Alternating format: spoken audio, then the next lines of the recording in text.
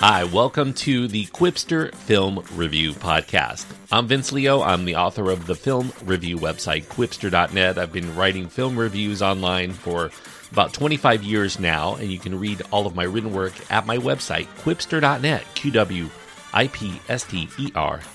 While you're there, I do encourage you to check out the other podcasts that I do that look specifically at films of the 1980s.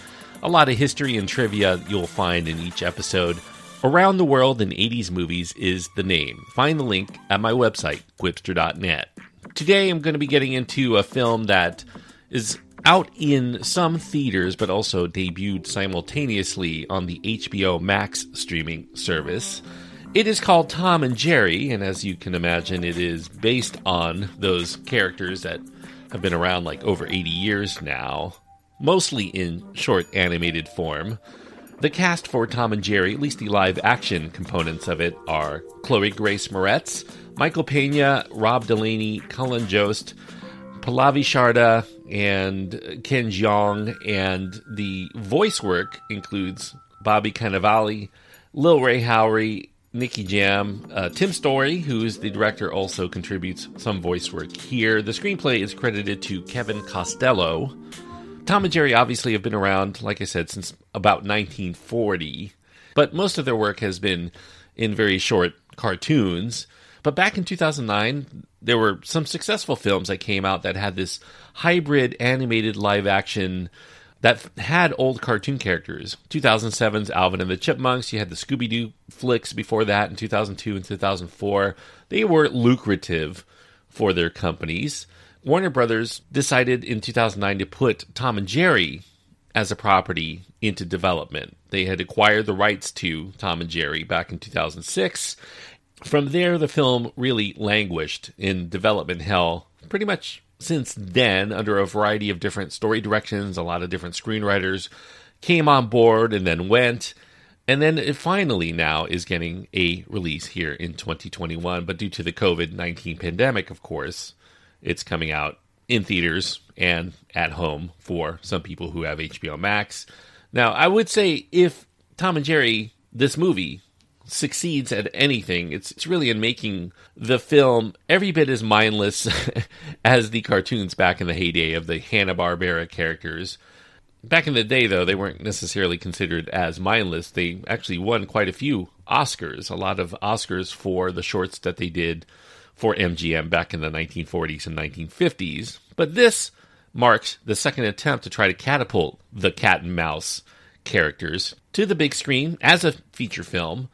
They did a not-so-successful effort for Miramax back in 1992. A lot of people rejected that version of it because it was kind of like a musical, and Tom and Jerry spoke, and a lot of people didn't think it was the Tom and Jerry that they knew and loved. But unfortunately, most adults, I would say, have long since outgrown the kind of slapstick violence of cartoons like Tom and Jerry, depicting Tom the cat chasing Jerry the mouse for several minutes at a time, incessantly on morning TV during our childhood. So kids, I think, might grow a bit bored with this version because we have to follow the antics of a lot of live action players who are the actual stars of this film. Tom and Jerry are more supporting players, even though they get, some screen time here. This film is set in New York City. It's filmed mostly in England, but Chloe Grace Moretz, she stars as Kayla, who's this streetwise con artist, and she steals the resume of this highly qualified applicant that is going for a temp position in the upscale hotel called the Royal Gate. Now, through a series of mishaps, Jerry the Mouse ends up taking unofficial residence in that five-star establishment, while Kayla decides to hire Tom the Cat to be the exterminator of that mouse. That's going to preserve the immaculate reputation of the hotel, or so she thinks. They're set to host the wedding of the century there, so it's very important. A couple of social media celebrities of unknown origin are going to be getting married there, so all eyes are going to be on the hotel. Meanwhile, Kayla's rival within the hotel, his name is Terrence, played by Michael Pena, he's out to make sure that she fails before she gets the advancement that he's been sucking up for years to try to attain. Unfortunately, with a mouse and a couple of cats and a bulldog and a whole bunch of other animals, including some elephants roaming around the hotel, trying to keep calamity from ensuing. That's going to be a near impossible task for all involved. Now, Tom and Jerry is directed here by Tim Story. Tim Story, I think the only stamp of auteurship for Tim Story for this film seems to be his choice to infuse the movie with a lot of decades-old rap and a score by one of his favorite composers, Christopher Leonard's, that dips into some very outdated funk rhythms throughout, existing neither in the present-day setting nor really reminiscent of anything that you really heard in Tom and Jerry's past, so a very curious choice here for music. The original shorts did use a lot of orchestral, big band jazz in some cases, but a lot of orchestral scoring. Tim Story felt that that might date the film a little too much, so he employed a more modern effort, but it's an attempt to make the classic characters seem cool, maybe hip for today's audiences, but a lot of the music here still seems stuck in the 1990s when Story was cutting his teeth as a director of a slew of R&B and hip-hop music videos at that time, so he hasn't really progressed much since then. Although the screenplay has passed through a lot of hands over several years, Kevin Costello gets the sole credit for the script. I don't know necessarily that he wants sole credit. He really fails here to live up to the promise of his debut feature, Brigsby Bear, kind of a cult favorite for some of us who like that kind of oddity. He's making here material that lacks much in terms of ingenuity or any kind of stamp of originality. Now, the film retains the stylistic choice of Tom and Jerry not speaking, although they can clearly read and write and sing when they want to, when the situation calls for it, so it's kind of weird for them to not really talk, but most of their animal brethren, every non-human, by the way, is animated in this film, they seem to be able to talk as freely as they desire. One other thing that hasn't really toned down from the early days of Tom and Jerry is the level of comic violence that's employed by these animated characters. They still engage in these battle royales trying to kill each other without any regard for the consequences, either for each other or the environment around them. Giving credit, I think, where it's due, Story is a huge fan of the cartoon characters, and he did want them to be exactly how they were in the shorts that he grew up loving. However, while the cartoon characters are as violent as we remember, there is an element of potty humor here that's introduced in 2021's Tom and Jerry that seems fairly unwarranted. For instance, one scene, Spike the Bulldog is being taken on a walk, and in the middle of a crosswalk, he decides he's going to squat and defecate in the middle of it, in a scene that takes about half a minute, some sort of way to humiliate Terrence at the other end of the leash, who inquires in disgust, having to pick up this mess. How many burritos did you eat? Now, flatulence also bubbles up from time to time. Few of these characters at regular intervals, usually, of course, during inopportune moments. That's supposed to be easy laughs for the kids. The cast is full of actors who have done, much better work, let's face it, in the past. But they seem to have joined on thinking maybe they should do something family-friendly. Unfortunately, none of them really elevate the material into something that's actually amusing or really entertaining above maybe 5-year-olds. The producers originally wanted Jennifer Lawrence as Kayla and Peter Dinklage to play her rival Terrence, but they obviously were interested in doing bigger and better things, so they cycled through many alternates before they landed on Chloe Grace Moretz and Michael Pena. Moretz, for her part, she studied films featuring Sandra Bullock and Jennifer Aniston, where they played women who maintained likability despite doing some things that weren't necessarily so nice.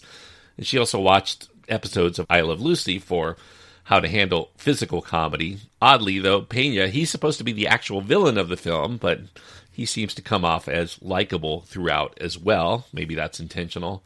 The mix of live action with cartoon animation is going to remind many viewers of Who Framed Roger Rabbit. That seems kind of a commercial choice here by the studio because filling the screen with live actors does help promotional interviews for this film where the two main stars don't even have voice actors to tout because they don't really talk. So while the animation is reminiscent of the cartoons of old, their character designs are very much in line with what we remember Tom and Jerry are supposed to look like. The live-action elements that dominate most of the runtime, they're not nearly entertaining enough to keep the attention, I think, of most members of the audience for 100 minutes.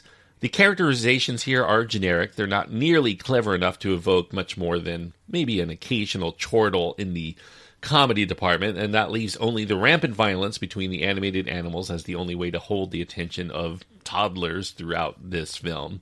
I think adults nostalgic for the characters, I think you would do better to search for the classic cartoons online instead of having to sit through a largely unfunny and very noisy modern take that's filled with a lot of stuff that really has nothing to do with Tom and Jerry, at least as we remember. Meanwhile, I think a lot of kids, they're likely to find this maybe initially appealing, but it ultimately doesn't deliver enough humor or moments of interest to stay in tune with the film throughout. I think it also probably will turn them off to see some of Tom and Jerry's earlier and more inspired work, unfortunately.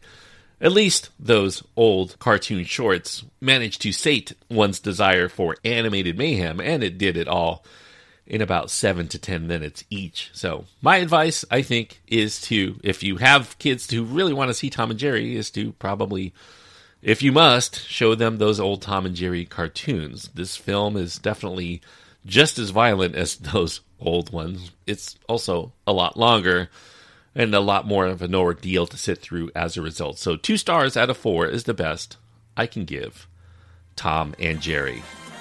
If you want to write to me, if you've seen Tom and Jerry and you have your own thoughts on this, you can find my contact information at my website. That's at quipster.net, QWIPSTER.net. Links to my Twitter feed, my Facebook page, my Instagram, and my email. Email, I do think, is the best way to get in touch.